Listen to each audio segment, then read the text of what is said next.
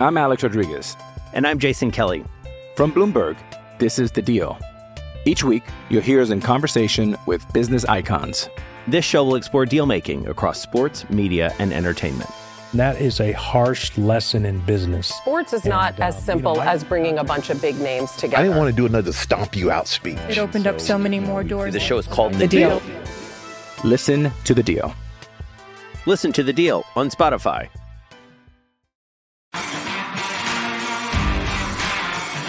You are listening to Claret and Blue, an Aston Villa podcast brought to you by Birmingham Live.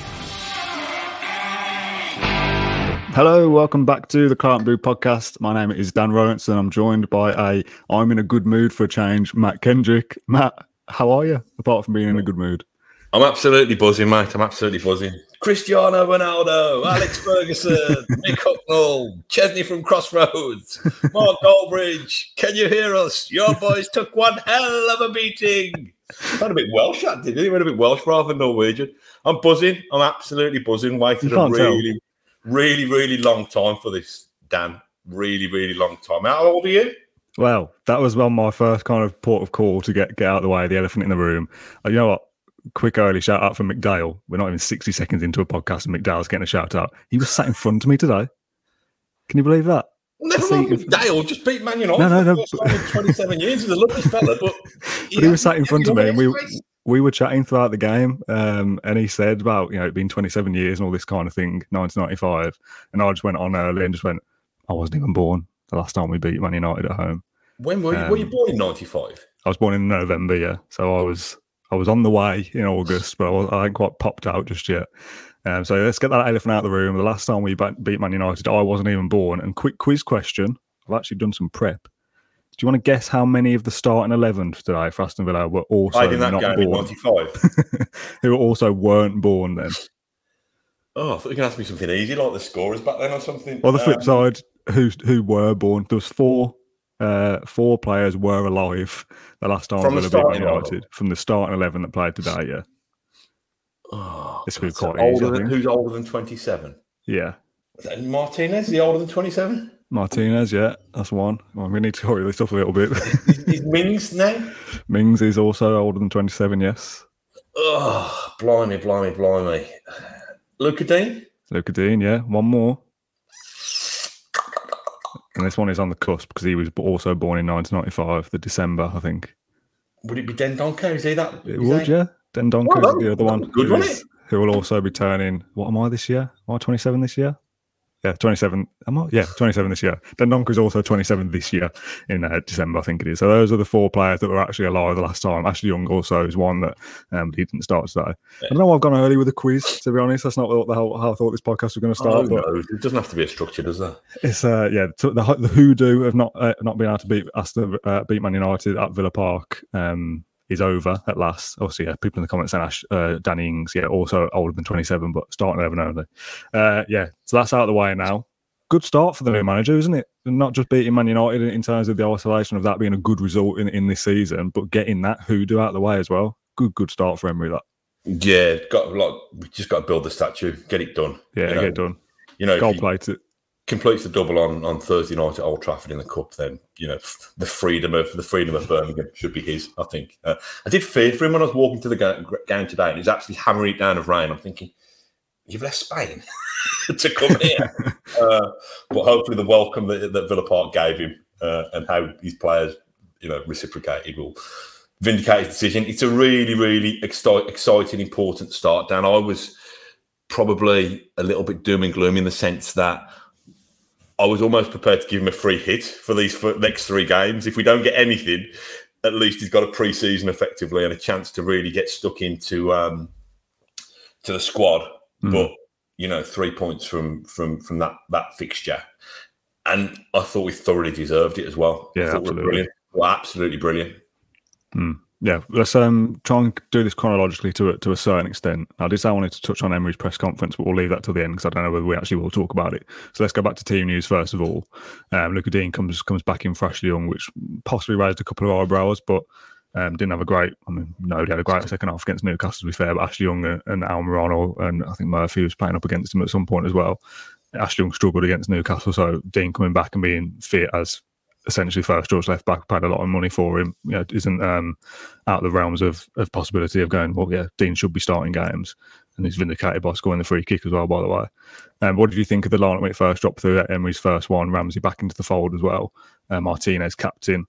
Martinez keeps the captaincy armband, by the way, even though John McGinn comes on, which hasn't happened before. Normally when John McGinn comes on, he gets the armband off whoever has it. But yeah, starting 11, his first one. What did you make of it at 1 o'clock?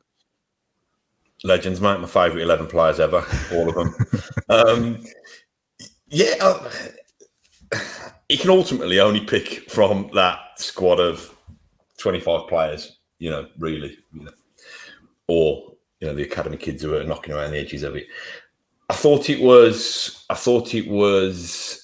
interesting that McGinn stayed on the bench. He clearly had in his own mind what he thought could win that team, and he was completely vindicated by it. I don't know whether I don't think there's any real surprises in it, but we don't know what he's seen, do we? I wouldn't be surprised if we've got a cup game next anyway at Old Trafford, but I'm not necessarily. I wouldn't guarantee that starting 11 would start away at Brighton. You know what I mean? I think he's going to be a horses for courses manager, and I hark back to the interview that John did with Guillem Balaguer.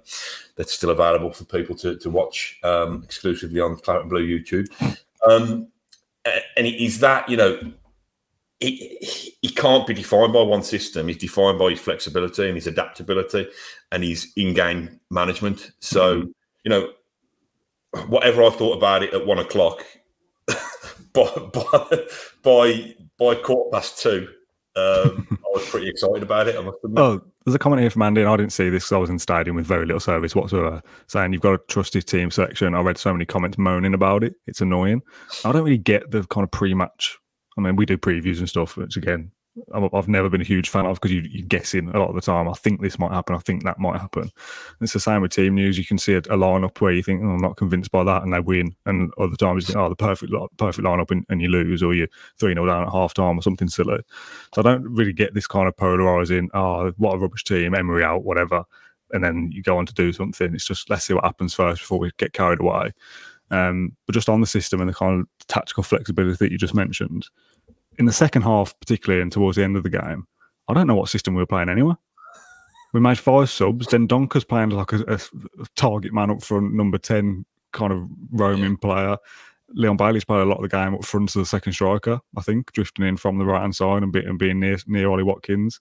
John McGinn comes on, almost like a number 10 as well. So I kind of thought, there's been a lot of talk about Emery's kind of 4-2-3-1 and 2 pivot midfielders and wide men coming in. I thought you might look at it and go, well, there's the 2, there's the 3, there's the 1 up front. But like I said, in the second half and towards the end of the game, it's just like, it seemed like there were players everywhere. I know that comes with kind of confidence, and you 3-1 up at that point, but they were closing down every ball. They were kind of swarming all over the shop together, and you kind of wonder how we've been able to do that in maybe 4 training sessions Emery's had, Wednesday, Thursday, Friday, Saturday, if they've done one every single day. It's such a shift in kind of identity already that you wonder what will we see from a Unai Emery side 12 months down the line, not 4 training sessions in.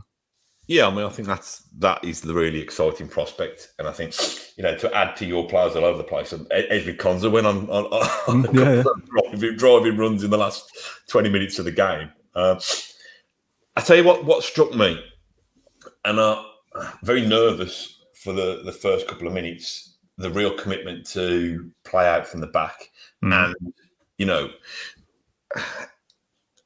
The thing that I noticed, or that resonated with me, was it was almost, don't force the issue of this football match. Don't force the issue. If you can exert an element of control over it and keep the ball and try and build up spells of possession, then eventually there will be moments that you can pull the opposition apart, and then you can go after them. Then you can bring everybody into action like that. And I thought that was the case. There was a couple of times, I think, even when we were 0-0, Martinez, got his foot on the ball, hadn't he? On the edge of the box, and almost inviting Ronaldo to come, just so he could then have an angle to give it Mings. And if Mings was closed down, I mean, I looked at Martinez today, and he's such, I don't know, he's such a likeable as a player. Yeah. He's such a likeable, lovable player. And some of his passing range, I don't know if we've said this before, but I think he's the Argentinian Sid Cowens because he was pinging kind of little kind of crossfields when the short ball wasn't on. He'd ping it into the fullback. And also, let's not forget that Gerrard effectively stopped that because there was a period when Martinez first came, his distribution was excellent and he'd start counter-attacks by a long throw or a nice kick down to a fullback on the halfway line. Yeah. And that stopped in the last, 6 to 10 months under Gerrard. So he was clearly actively being told not to do that. Just on the playing out from the back thing, me and my dad always say about kind of that nervy, what if we do make a mistake here, or what if we do something stupid? We're Aston Villa, we'll roll it into our own net or something. Yeah. When it works, though, you can see why people do it. You draw Man United in for that first goal and ping up a ball and you're through, basically. And there's a few occasions throughout this afternoon where you're 2 or 3 passes away from carving open Man United at home, and you think, bloody hell, where's this been for the last year? It's the same players. I think it's going to be a test of all of us in the next couple of years, potentially, of how brave we're prepared to be. I don't mean brave by playing gung-ho football, but for me, if Emery's insisting that we play like that, and you're right, played effectively, it does eventually open teams up. You move them around, and you find spaces to hit and to threaten. But to become I thought we did it well today, but to be properly proficient in that, there probably will be a couple of mistakes along the way because you need to keep playing it to get better at it, and. So I think there's always times I've thought, we haven't got the players to do this. Just pump it along, just keep it simple, don't do anything silly. But like you say, with practice and with a manager that will implement that properly, it is an effective form of attack, effectively from defence. Yeah, and he will bring in players. The ones who can do it will stay with him, and he'll make them better. Hopefully, and the ones who can't, he'll replace them with better players who can. Hopefully, that's the plan. But I almost think it's a little bit of what we need to be and how we need to see his reign completely as well. Speaking to the fella next to me, chewing his ear off today and saying 3 years, I know he signed a 4.5-year contract. Let's say 3 years from now, I think if we trust Unai Emery, he will have Aston Villa in a better league position. So we'll be higher up the table, but not only that, he would be able to have set the club up so it's in a better position and it can go going forward. Now, that's not just say that's not to say we can't forgive him. We can excuse him every single mistake he makes along the way. Of course, there'll be things like that, but it's how much we hold our nerve as a fan base and how much the board hold their nerve and how much the owners hold their nerve. This guy will make our club better, but we've got to be a bit braver during the tough times. And we've got to try and almost, suspend our frustration a little bit. Yeah. There's a comment here from Dave. This is the point we talked about after Brentford. Did Martinez win the toss again and attack the Holte first? And we talked about it in the Brentford podcast that Martinez was captain that day and we changed a kick-off. Was that Martinez's decision? I said the Brentford goalkeeper had the sun in his eyes in the first half, so possibly it was Martinez that won it and thought, you know what, you go and have the sun in your eyes, I'm going to change it. Now, again, I don't know whether Martinez won it today, but it seems like no coincidence that the same captain plays 2 home games in a row and we happen to switch ends again. I quite fancy this attacking the whole end thing first. It's worked so far that we're scoring goals early in games. So if that is a conscious choice from Martinez to switch it, it's working, isn't it? Maybe this is where we've been going wrong this whole time.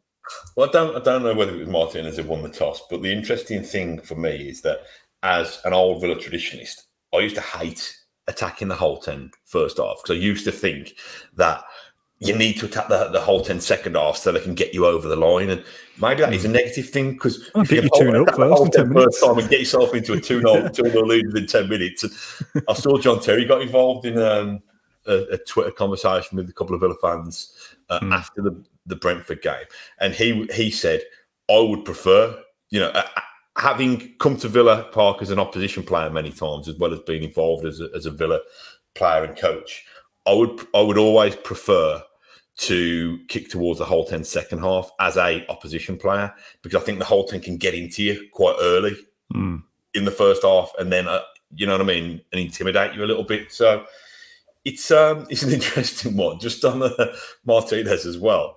You see him sizing up the free kick. Yeah. Dean scored from. Yeah, just very quickly, as a comment from Marky, it says that apparently Ronaldo won the toss, according to Sky. Whether that's true or not, I'm not sure, but whatever. Maybe a coincidence, but Ronaldo it's worked for so far.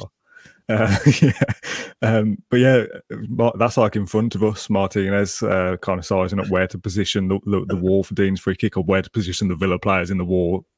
And as he was doing it, I thought, this is like untapped knowledge, essentially, for a goalkeeper to get involved in that, because he's looking at that thinking, well, if I was defending this free kick, I wouldn't want the Villa player or the opposition player stood there. So I'm going to go and stand right in line with Dean taking the free kick on the halfway line, and I'll tell you where to go for what I wouldn't like to defend against. Yeah. And then he's running down, celebrating, laughing at the dugout as he goes back to his own goal. He's like running all the way across with his head like that, like proper fist bumping to Austin McPhee and Emery down there in the dugout. McPhee's going to get nervous now, because there's Martinez completely taking his job. I don't be surprised to see Austin McPhee turn up at Bodymore with some goalie gloves. Another little great bit of kind of gamesmanship, or the dark arts, or whatever you want to call it, to kind of get involved in that as a goalkeeper and as the captain, and whether how much effect that's had on it, I'm not so sure, because it's a good free kick as well. But yeah, just again, a nice little. If I'm doing a piece of things that happen during the game away from the actual match itself, that'd be one thing that I'd highlight as what an interesting quirk that was. Yeah, another interesting quirk, which I don't know, it's found it bizarre when the Holton started playing catch with the ball. Yeah, I love that. Can't remember second, I think. Just had a game of catch for about a minute, and you could just see. I think it was Ronaldo getting more and more upset and uptight. It's good, that, isn't it? Upsetting Ronaldo. Yeah, it's brilliant. That was one of the byproducts of the victory. That was hilarious. Was it when he was complaining? He was calling for a corner, and we gave the referee finally gave something our way and gave a goal kick, and the Holton started chanting "Sue" at him and cry in a minute, which I thought was very amusing. Yeah, love stuff like that. Little Mings Ronaldo spat, or whatever you want to call it. I've not seen it back either. What happened? No, I've not. You kind of saw it out the corner of my eye unfolding, a little bit of argy-bargy. I don't know who started it. I think they were both booked, weren't they? Which is the standard kind of refereeing.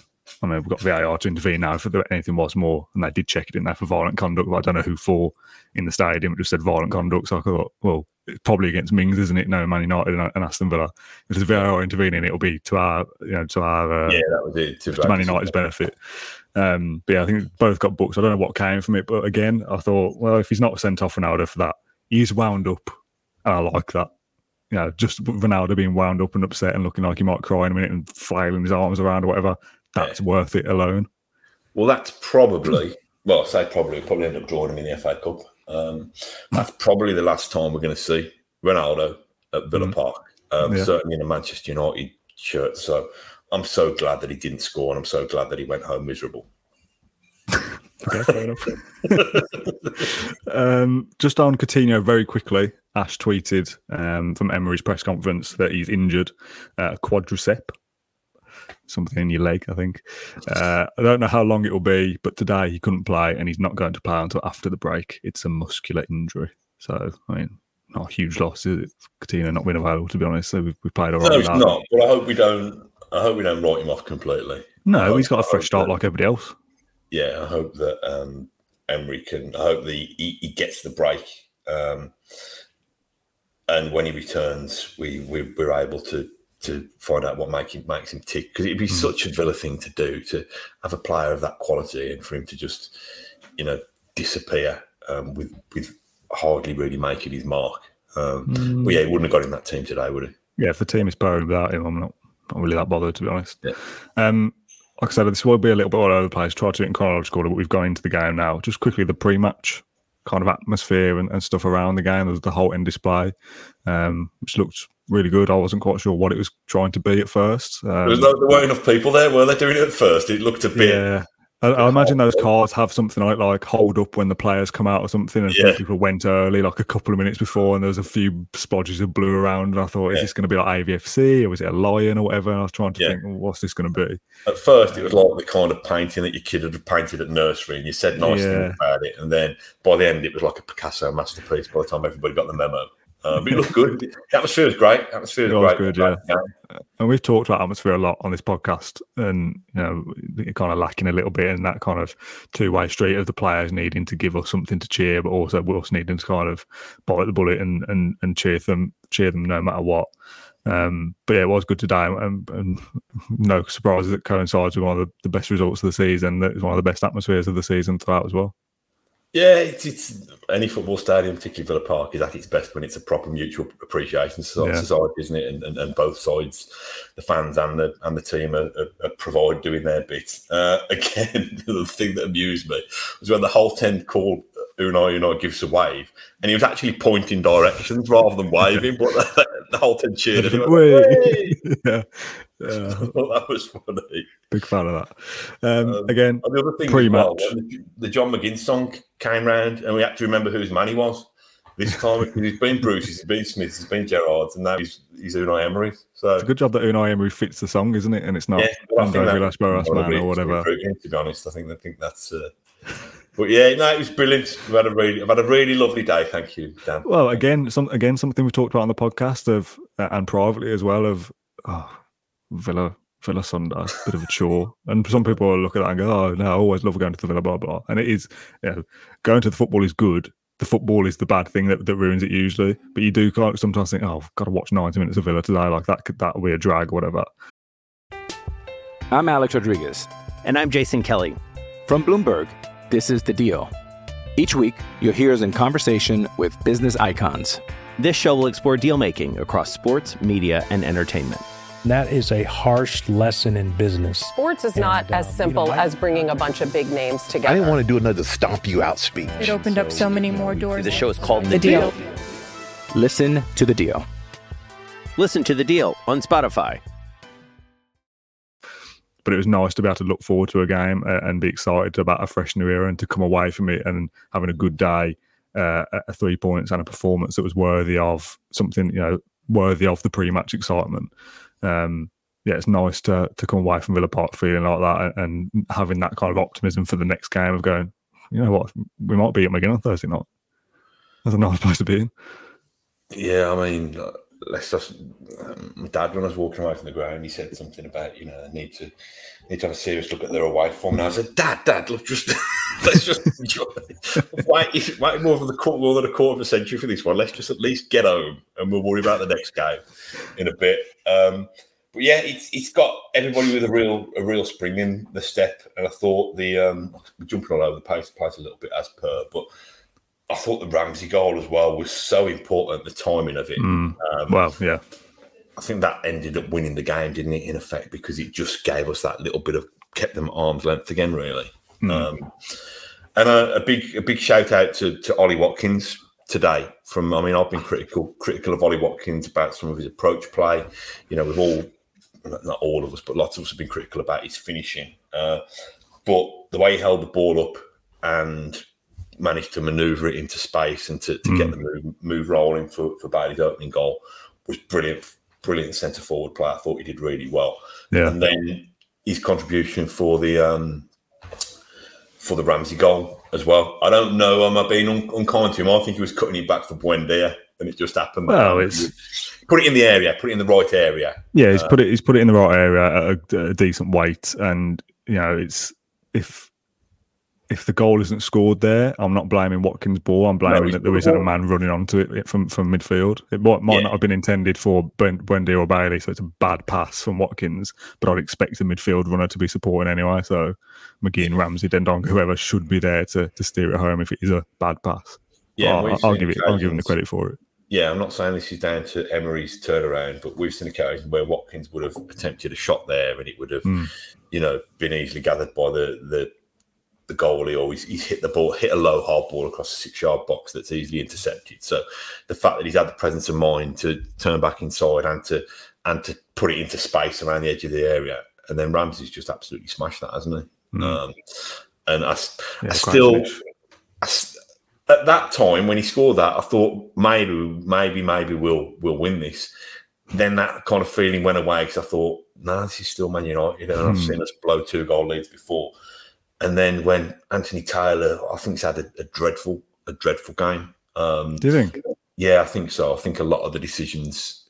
I think he was keener to book Villa players than he was Manchester United players. You know, he's probably needed to put a Man United shirt on when he's blocked that pass from was it Ramsey going out to the. I'm not sure off that counter attack. Yeah, and yeah, so I just thought there might be a sting in the tail, and then the 6 minutes goes up for the stoppage time. You're thinking, oh no, just get this over with. Well, again, I mentioned McDowell at the start, who was sat in front of me, and he pulled out his phone with, I don't know, maybe 4 or 5 minutes to go, and he starts filming the atmosphere and started to sing LA, and all this kind of stuff, because we know we're probably going to win at that point.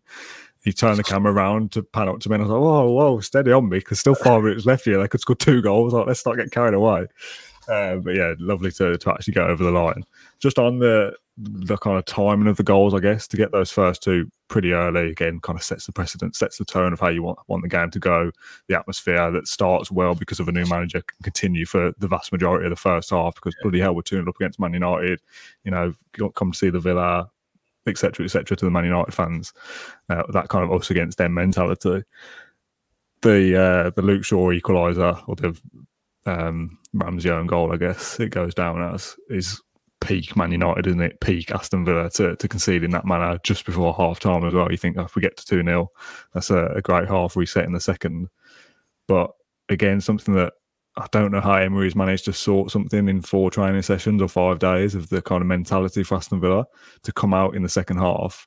Leon Bailey skins about 2 players and gets a shot off 8 seconds into the second half, which is like, whoa, all right, we've started bang on fire here. But to get, my dad said at half time, 50 minutes, it'll be 2-2. Yeah, that's how this goes now. We go into a slump. They've had their lucky goal. Something's gone their way. They'll come out, be better in the second half. They might make some changes and it'll be 2-2. And if it goes to 2-2 early, we'll probably lose. That's kind of the Villa versus Man United mindset, isn't it? You just feel like, well, they'll get something eventually. So for us to be the side that goes 3-1 ahead and get that next goal, it's so important, isn't it, at 2-1 to get that next goal. If it goes 2-2, like I said, I think you're probably going to lose. To go 3-1, obviously you go on and win. So for us to get it, and it to be a nice kind of team move as well, just kind of almost like not sit back and relax, because you do still think, well, it's Man United, but for us to have 2 home games in a row now where we've been, for large parts of the game, been in total control, it's an unusual feeling, to be honest. Yeah, I mean, I was probably normally more like your dad in that sense, that you've been stung so many times on these occasions that goal just before half time was typical Man United.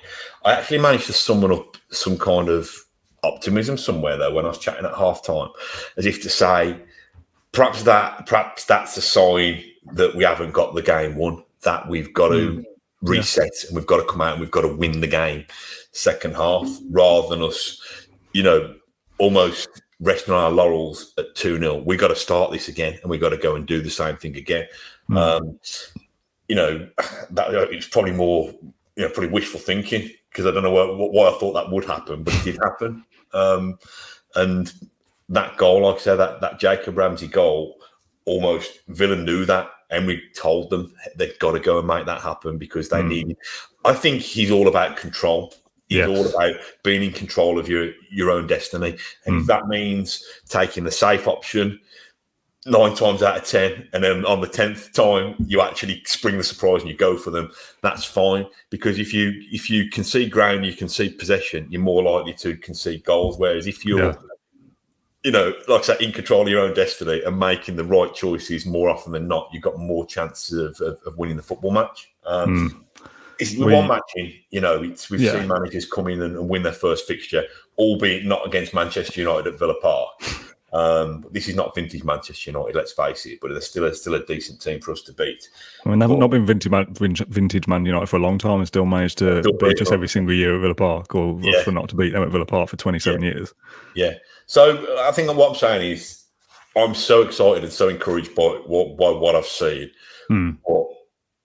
Unai and his players have set the bar pretty high now. So. Well, I said, I wasn't going to get too carried away with any managerial appointment, because we've had so many false dawns. I want to see, some kind of proof at Aston Villa on the pitch to make me go, right, yes, this is the right guy. This will work. And I mean, it's still only one game, but there has been encouraging signs today. We've obviously won. We've got rid of that hoodoo of 27 years of not beating Man United at Villa Park. But it's still early to get too carried away. I want to see it consistently from Villa that this is the right appointment. But it's a bloody good start to beat Man United on your first home game. Let's not be wrong about that and kind of make out that it's not a big deal, because it is. Just going back to the being in control thing, me and John were speaking about the masterclass video that Emery did with the coach's voice a couple of years ago about the Sevilla Liverpool Europa League final. And it's all in Spanish, so it's subtitled, but he's talking in that about Liverpool scored in the first half and they were 1-0 down at half time, and how like tweaks he had to make at half time to eventually go on and win the game. And obviously Villa aren't 1-0 down at half time here, but there's that kind of semi-sucker punch of the Man United goal and how that would have affected the dressing room, and how it would have affected the dressing room in Villa years gone by is, well, we gave it a good go. Man United would be better in the second half and kind of shrivel up and die in the second half. And in that video, he talks about how he didn't really change anything tactically. It's not about that. It's about mentality and about how we kind of approach the second half. I don't have to change it in terms of personnel or systems. It's about mentality, and we've got to go after them. We've got to make sure that we change the game here. It's up to us to go and make a difference. And I wonder what was said at half time, to make us come out so early. And like I said, Leon Bailey getting a shot away 8 seconds in, scoring the goal 4 minutes into the second half. Just saying, you're in control of this game. It's a lucky deflected goal. It's about us here. We got on time intensity from the off. Once the whistle goes in the second half, we will make it 3-1 and we'll win. And having that confidence and belief in yourself to control the game and go, yeah, it's Man United, but we're at home, we're winning. I wonder what was said and how much of an impact that will have on Villa going forward from a mental point of view, to have that belief in themselves. It's remarkable within the short time frame to have done that. Yeah, if you imagine, I think the bits that I've seen of him, his English sounds good, and I think he'll be more than able to communicate in English. But if he's been had to get his ideas over that quickly, I think I've seen a couple of interviews that the Villa players have given saying that he hasn't had one-to-one time with them yet. He's only really spoken to them as a group. I think it's really encouraging. Let's not forget, Dan, that effectively the squad of players that he was picking from today is the squad of players that got battered at Fulham and self-destructed a couple of weeks ago, the squad of players that, were undone too easily in the second half at Newcastle. So the thing I've heard a lot from him is talking about confidence. Now, I don't know how you instill confidence. I don't know whether it just comes or whether it's just arm around the shoulder, or I don't know. But they seem to be confident enough to adapt what he wanted straight away. So whether he said, you just go and play, this is on me. If things go wrong, this is on me. You just go and play. I don't know, but I want to see more of it. I think it was just give us our mojo back, I think. There was some discussion between Emery and Douglas Luiz on the pitch, and then Douglas Luiz went off to speak to Matty Cash. I wonder whether Douglas Luiz is acting a bit of a translator. Yeah. Obviously, Martinez is captain, who he knows and could speak Spanish as well. But his English is good. He's on the pitch in the training videos and stuff we've seen. He's clearly talking to the players. It's not like he's got a translator on his shoulder having to get things across, and he might need that in big team meetings or whatever. Perhaps we'll probably never know, but his English is plenty good enough to be able to get his points across, I would say, from what we've seen so far. And kind of seen a lot about the kind of language barrier and stuff over the last few days. And we made the good evening joke on the first podcast we did when he was announced, and I immediately went, that was a joke. I'm not going to go into that. That's not something I want to be doing on a regular basis. And I've not seen much of that from Villa fans, really. There's something on Sky about giving them the respect he needs and don't take Mick out of his accent and stuff like this. It's like, yeah, we understand all that. Like his English is far better than my Spanish, and his French and his Basque and his Russian or whatever else he can speak is far better than anything I can do. But if you put all that to one side for a sec, it is about how he communicates as a football person to his football players. And it seems that after 4 days, he's managed to get across his reasons and his beliefs to the point of ending a 27-year winless streak against Man United. So now let's be patient with him. Let's see where he can take us. So if he can do that after a week or less than a week of being in charge, it does kind of feel like if you're patient with Emery and you let him kind of have control of the club to a certain extent, he will be successful. I know it's a very kind of easy thing to say. Go, oh, this manager will be successful, and just kind of pin all your hopes on that one thing. But from a player's point of view, if you listen to this guy and take on board what he's telling you, he's so meticulous with detail. You should improve as a player, and you should get results off the back of that. So you're talking about instilling confidence.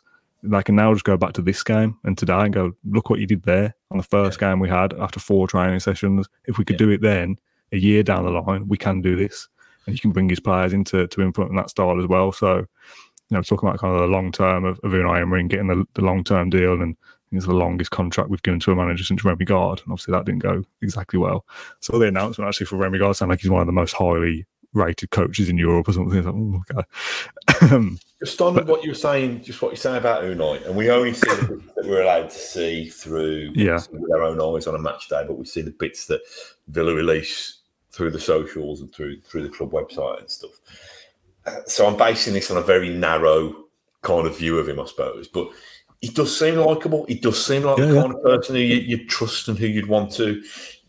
I'm saying run through brick walls for, but you'd want to work with, you want to learn from, you'd want to see what has brought him this success before. So yeah, I'm all aboard the Unai train. Yeah, I fully agree. I feel like if you give him time and you give him 3 or 4 seasons, he will do something. He will get us into Europe. He will win a trophy. It feels like it's kind of that's his goal, that eventually he will do that.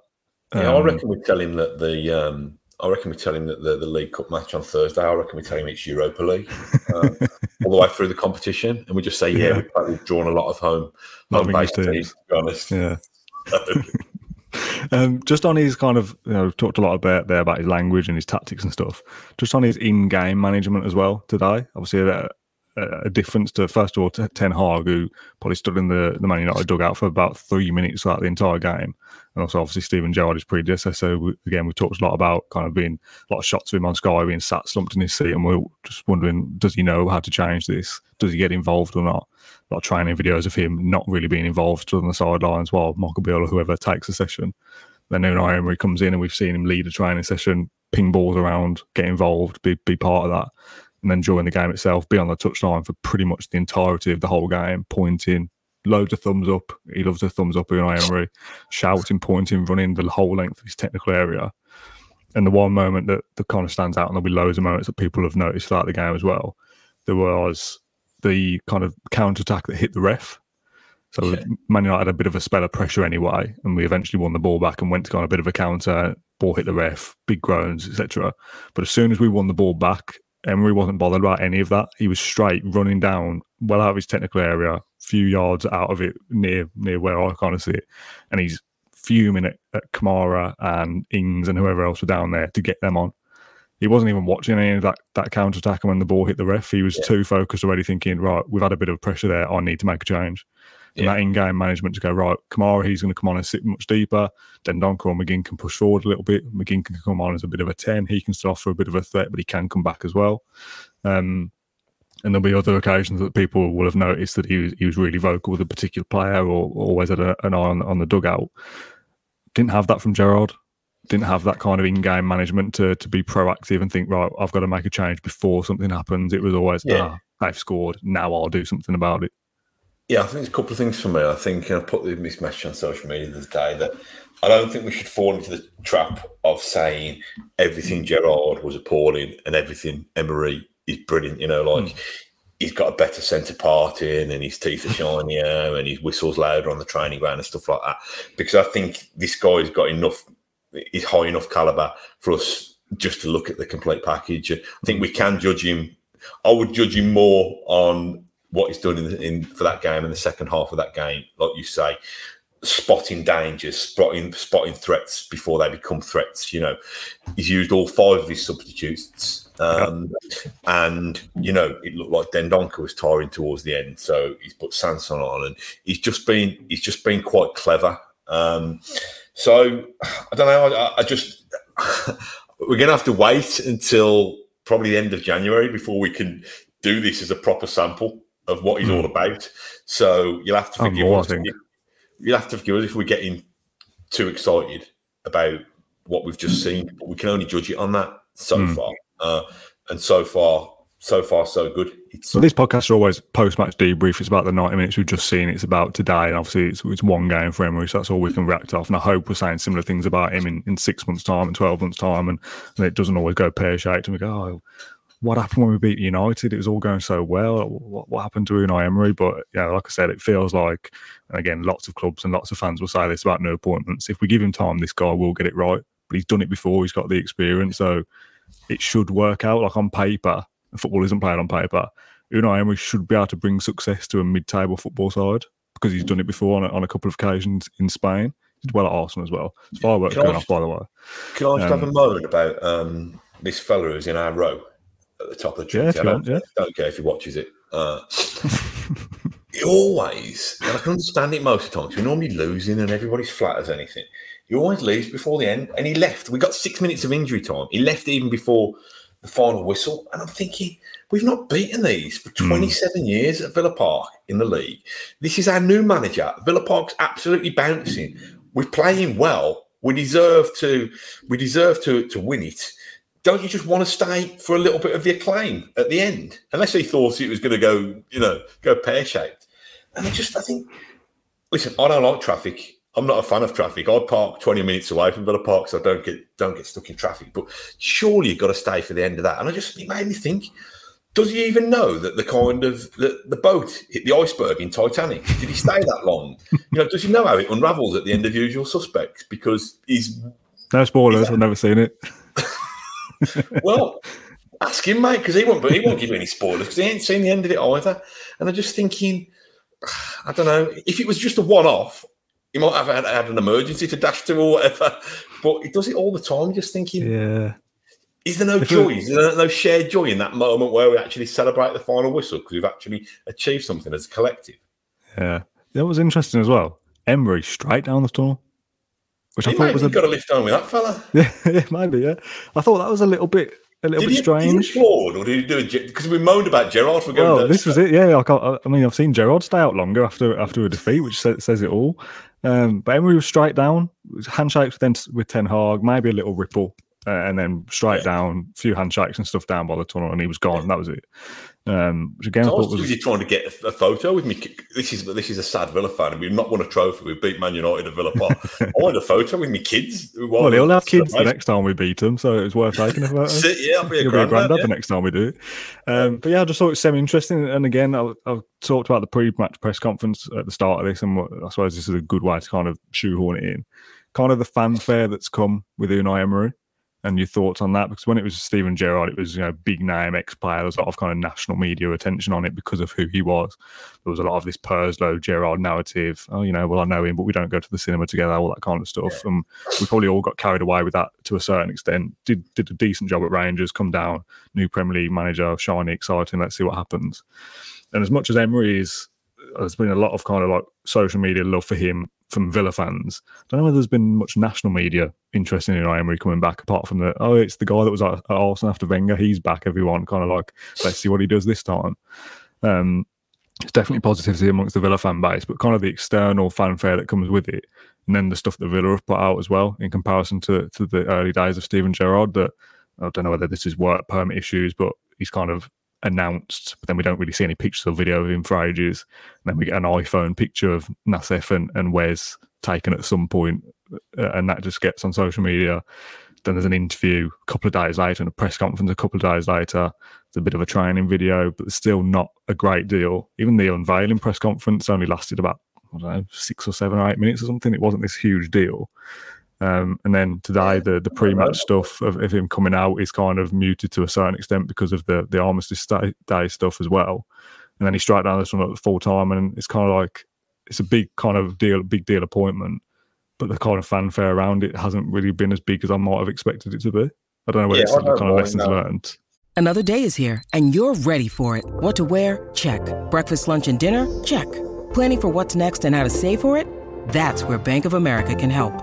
For your financial to-dos, Bank of America has experts ready to help get you closer to your goals. Get started at one of our local financial centers or 24/7 in our mobile banking app. Find a location near you at bankofamerica.com/talktous. What would you like the power to do? Mobile banking requires downloading the app and is only available for select devices. Message and data rates may apply. Bank of America NA, member FDIC. I don't mind the way that it's been unveiled and announced and introduced to us in little instalments. So I don't mind that. I'm not sure the press conference was that different to the Gerrard one, really. I mean, you'd still got Purslow and Johan Lange, and the manager there. You know, Purslow's not going to suddenly. Villa wouldn't entertain questions where you're asking them about, in that environment, about Gerrard and what went wrong. And if I'm being honest, like, the evil journalist in me would want to use that opportunity to ask questions and to try and find out and to quiz the hierarchy about what did go wrong. But equally, I don't think that's very respectful for Unai Emery in that situation. This is his unveiling. You know what I mean? Why should it be hijacked with that, basically? So, yeah, I like the fact that it was a little natural photo with Sawiris and Emery. I like it because, again, I've said before, I want to see action on the football pitch before I get carried away. So I don't need a 25-minute sit-down interview and a million press photos and, you know, being all over Sky Sports and stuff. I'd rather us do what we've done today, go a little bit under the radar. The game wasn't on TV today, and we beat Man United, and we've kind of let the football do the talking. And I'm not seeing anything from Emery post-match apart from one quote, which says, it's gone off my phone, but something like, I'm proud to be here and I'm glad we beat Man United. I'm a privileged man to be here and to win against them, is the quote Villa tweeted with the video, which obviously I can't watch just yet. So again, I like the low-key element of it. I don't need flashy fanfare, big name, sexy Steven Gerrard appointment. I want proven football manager to win games before anything else. Yeah, he's probably getting his practice in for when it doesn't go so well. Disappearing down the tunnel and say, "Well, listen, you can't knock me. I never used to do it. I went down the tunnel when we won." I mean, you mentioned about the Gerrard thing, and it's not stuff on the way in, and yeah. You mentioned the Gerrard thing, and it's not the opportunity to ask it, but I did find it semi-amusing that Purslow kind of sat there going, "This is our biggest appointment since we got promoted." And it's like, well, the last one was pretty big as well, and we got that wrong. So let's kind of acknowledge that to a certain extent. Kind of laying it on thick like that, almost kind of trying to completely brush over the fact that got the last one spectacularly wrong. I thought he looked a bit nervous. I did. I think he ended up calling the co-owner Wedseasons. I think he stumbled over his listen. I'm always. We all do. I just thought he looked a little bit uncomfortable and nervous. But you know, it doesn't matter. I don't really know why I brought it up. It's just we've not spoken about it on the podcast. I thought we should touch on it, but we've had a game since then that we've won. So let's move on from the presser and let's move away from the game as well, because I think we've probably talked about everything in the game that we wanted to. Unless there's anything else you've not mentioned another just thing yet. that annoyed me, and this was before the game, and I think I must be turning into an old prude or something. But I had to meet a fellow, a Villa fan, and I met him by the McGregor statue, and it was hammering it down in rain, so everybody was hiding under whatever shelter they could do. This was about 1:30, half an hour before the game. But just seeing the McGregor statue, the plinth of that statue turn into a rubbish bin. There's kind of empty cans and plastic pint pots and all these kind of things. And I just think, I know it's raining, I know people aren't going to go searching far and wide for a bin, but is there not a bin? I probably should have looked myself. They've got those big industrial bins by the dugouts by McGregor Stanks. That's where I go in. So put your rubbish in the bin. Yeah, so I just found it looked a bit cheap and nasty. I think we should treat our property with a bit more respect than that. But anywhere I don't like litter and stuff. There's bins everywhere. Put your rubbish in the bin. We'll take it home and put it in the bin. Let's talk about the badge quickly. 2 new badges released this week. I think it was supposed to come a little bit earlier, and then Steven Gerrard was sacked, and it probably wasn't the right time, to be honest. Yeah. We've talked about this kind of stuff a little bit before with like the new stand and stuff, and I've always kind of poo-pooed it a little bit and gone, look, I want to win football games. I don't really care about a new stand. I don't really care about a new badge, new kit, training range, whatever. Win some football games. That's all I'm really bothered about. But we have got to vote now on this round badge or the lamp badge. Not now, surely. What? I'm not going to vote right now, have I? No, you haven't got to do it right this second, but fans have got to vote. What's the deadline for it? This Wednesday, I think it is. Yeah. I'm sure it's Wednesday. There's this round badge and the lamp badge. There's a lot of talk about the lamp badge before it was announced. It's a shield. It doesn't really look anything like a lamp. So it's marketing speak, isn't it? And about the lion being the opposite way around, because the lion before was looking backwards when we want to move in the right direction. So the lion's got to face forwards now. I just don't care, to be honest, about the badge. It'll be the round one because everyone's asked for a round badge for years, and the round badge is better than the Shield badge. But I'm not convinced either of them are any better than some of the social media ones I saw knocked up by supporters, to be honest. So I don't really know who's voted on getting it to these two. But I would like some tweaks on these two before I voted on either of these two. You know what I mean? Yeah. So I don't know. What do you think about it? Do you care? Do you like the round one? Do you like the lamp one? Or are you not bothered at all? I just think it's an impossible job, isn't it? It's an impossible job. How do you find something that pleases 40,000 match-going fans and 500,000, 1 million, whatever we want to claim, however big we want to claim Villa are? How do you please all those people? You don't, do you? We could just you and me were sample size. If you could say Shield and I could say round, and that's you and me versus 1v1. So you're never going to please everybody. The vast majority of teams go round. The dad and the lad sitting next to me, the dad's voting for one and the lad's voting for the other. So it's just cancelling out each other's vote anyway. I've seen all the stuff that the Shield one, people saying the Shield one looks a little bit Pro Evo or looks a little bit MLS, and the round one. Is it dynamic enough? Does it looks a bit like shine off socials and all these kind of things? I don't know. I think Villa have tried. They've tried to make this democratic, but tried to make a process democratic that can't really be democratic. So, should it have been a case where they should have almost, sounds a bit like a Blue Peter badge competition, or used to be a program called Heartbeat, where you used to send in your own artwork and they'd show it on the gallery. Should it have been a case? We have seen lots of really good examples on social media. Should it have been a case that they some just bad ones as well? ask people to fire in theirs, shortlist it to 6 or 10, and then go from there, and then recruit the external graphic design firm to actually kind of polish at that stage. But I don't know. I think they're damned if they do, and they're damned if they don't. And I suppose if they got a fan contributing the winning design, they'd have to pay them millions of pounds worth of royalties for the next however many years. So I don't mind. What do you think about the line being the opposite way around? That seems a big talking point amongst supporters, that it's the opposite to what it should be, and it looks like it's been flipped and stuff. Again, I don't care. I think it looks odd. I think it looks a bit like change for change's sake. I know they've explained it with this marketing spiel, we're a forward-looking club and stuff like that. I was nosing into a Twitter thread that you contributed to the other day with the guy you got on. Is it Rob Hardy? What's his name? Who's the guy who's the shirt designer? Rob Warner. Rob Warner, sorry, Rob. Saying he'd have liked to see just the kind of embroidered on the shirt, and somebody did an example of it, and it looked pretty good. But they could still do stuff like that, couldn't they?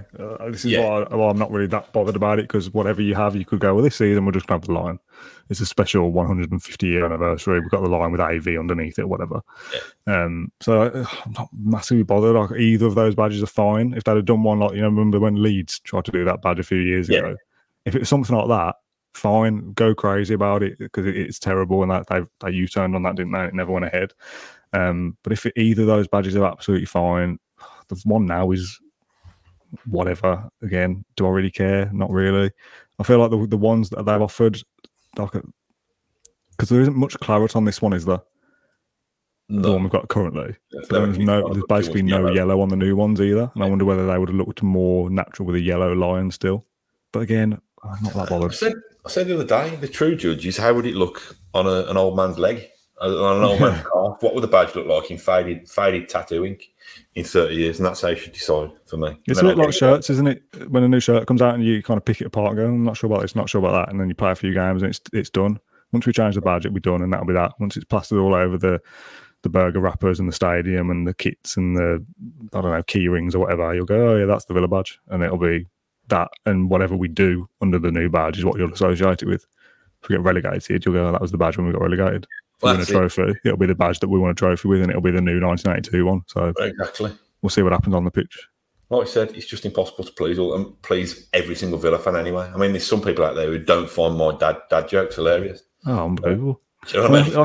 Like when you're talking about voting for it as well, I feel like, and this would be impractical, but it almost needs like every element to be voted on as well. Which line do we have? Which way does he face? What colour is he?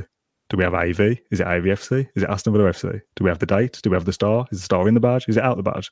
Like, you got to vote on all those elements before you get to this stage. Just get Paul McGrath to choose it, and then they can say, "This is what Paul McGrath said." Okay, how can we argue?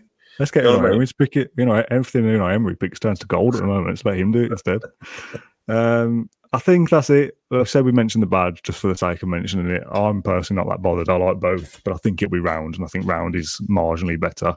But yeah, just on Unai, I don't know why I haven't quite got it fully formed yet, but I think there's a kind of "Come on, Eileen" chant around him. Mm. Do you know, like, do you want to give us that? Unai. Oh, interesting. I thought you were going to. I thought the last bit would have been Emery. Unai to do, right? Come on, Unai to do. But I can't get, come on, Emery. It's just been going around my head and I can't quite fully form it. So if anybody wants to write the verse and sing it back to us, we'll try. I think you could have Unai Emery instead of Unai Emery. Should be the last bit of that, I think. And Dexy's Midnight Run is a local band as well. So, if anybody wants to go away and work it up for us, I'm going to Old Trafford on Thursday night, so I'll gladly sing it. I'll gladly get it started on my own. Yeah. Anyway, that's the end of the show. I think I'll be heading back shortly. And I mean, three massive W's for me, by the way, today. First of all, had a lovely hot dog at Villa Park, which we really got to put a picture on social media. We used to have a burger and stuff at Villa in the burger vans outside, but we've discovered these foot-long hot dogs now that they're better than the burger. So I had one of those. Obviously, Villa won. Second big W of the day. Thoroughly enjoyable day so far. Hot dog, Villa winning, Man United, perfect day. Get back home, obviously my parents doing the podcast because I've been dropping some equipment off here for something else. And my partner texts me and says, "What about Chinese tonight?" She doesn't know about the hot dog. So I probably shouldn't really have a hot dog and then a Chinese, but 3 big W's in the day there. Chinese when I get back after Villa win. I'm all over the hot dog. I'm all over the Villa win. I'm not a massive Chinese. Really? Yeah. Really? That surprises me. I've never really been a master, a connoisseur of the kind of sweet and sour. And I think when we went to Hong Kong with Villa in, when was it, 2011? 2011, we went to this restaurant. Have we ever shown it you? And it was like the chicken's head. Oh, yes. Yeah, you sent me a picture once, yeah. Yeah, so I think that might have put me off. I've got lamb shank, I think. Is that what you got tonight? Lamb shank tonight, yeah. So, can I just give a quick shout out to somebody who not only accosted me and said nice things about you, but about me, but he accused you of being miserable. He said you're too miserable and down. So the fella was a Victor Meldrew. No, his name was what was his name? John Reedshaw, I think he said, and I think he said he was from Yorkshire, but I needed a wee at the time, so I didn't really chat for very long. But I think it was John Redshaw from Yorkshire. So I have told him that I'll try and cheer you up, and thankfully Unai Emery's done the trick anyway. So I hope John's seen us both smiling today. I'd like to think Villa people wouldn't think that whilst Villa were winning because there's no reason to be. But when Gerrard was on these big losing streaks, people are going, "Oh, too negative" in the comments. It's like, what do you want me to say? How positive can I be about Villa being bottom of the table or in the bottom 3 or whatever? Like, I've got every right to be annoyed and frustrated by that. Oh, don't get grumpy. You've finished on your three big dubs. You've had your hot dog, you haven't Chinese, Villa have won. So someone come up to me and said that they love the podcast, and they were someone else said something about the live show. I think they had missed out on a chance to get a ticket. And McDowell again talked about you and said, "Pass on my regards to Matt and the family," and that's how you were doing. What a man! Pass on my regards back to Mick as well. And we've sold out the podcast, haven't we? I won't sell it. I won't see him now till Boxing Day. There's no home game till Boxing Day, is there? So unless McDowell's going to get a special guest invite to the live podcast event, which is a possibility. You could do. Hey, actually, you won't see him till Boxing Day. But guess what? Unai Emery, he's a B.A. Baraka style, isn't he? Hey? Yeah. I was going to ask you actually. How do you feel now? Is he? Now you've unwrapped Unai Emery and he's managed a football game. What is he? And he's B.A. Baraka. He's my Mr. T-Doll. He's my Millennium Falcon. He's my first hi-fi that I had. He's my first Sony Walkman. It's probably my first, whatever I had, Amstrad, Commodore 64, whatever presents I had that I actually enjoyed when I was a kid. Not that I'm getting carried away, he's all of them, wrapped with a bow. All right, great stuff. Claret and Blue Live is sold out for Friday the 18th of November at the Aston Inn. I don't know why I'm plugging it too much because no one else can buy tickets now, so I'm lucky for missing out. But thanks for everyone for selling that out in a couple of days. It kind of is a bit more real now. When we first set the tickets live, I was thinking, if we only sell out like 10 in the first couple of hours, I'll be a little bit concerned that we're not going to, we're going to turn up there and it'll be like us four, my parents, your wife or whatever. And it was just like, there's 10 people we know and that's it. I'm going to drive all the equipment there, by the way. That's my plan currently, yes. Is that a problem? So I'm not having a drink. Okay. Oh, yeah, of course. I never thought about that. We'll take this off air. Okay, don't drink and drive. Don't drink and drive, kids. I definitely shan't. Over time, I might have to get a lift. Yeah, not thought about that. We'll think about that near the time. But yeah, it's real now. It's happening. Live podcast, Q&A with the 150 or so fans that will be there on the night. We've got a raffle with some pretty good prizes as well, which have started to arrive now at my house. So thanks to the people that are sending me those, raising money for the AVFC Foundation and Acorns as well. So we are filming it. There's a few people asked that they're kind of like gutted to miss out and will we live streaming it or anything. We are filming it. It will be on the podcast channel. No, Joshua, you can't just turn up because it's a function room. It's got a limit. There'll be security and stuff. So everyone who turns up has a ticket. If you turn up without a ticket, you will be denied access. Sorry to have to be really kind of miserable and negative or whatever John, whoever it was, said how negative I am. If you turn up without a ticket, you cannot come in. So that's happening. Less than 2 weeks to go. Start the preparations for it soon. We'll work out how we're going to get there and get back and get the equipment there. We'll have a chat about that later. But Matt, thank you for joining me this evening as we approach 1 hour on the post-match debrief for beating Manchester United. Well, I feel like we've probably not really spoken about Man United that much, to be honest. But that's the way this podcast usually goes. So thanks to the 700 odd people that have tuned into the show. We appreciate you watching us as always. In terms of the next week or so of content, I'm not sure where we go next. We might do one on Monday or Tuesday. Tomorrow or Tuesday. You're not going to do one after United on Thursday?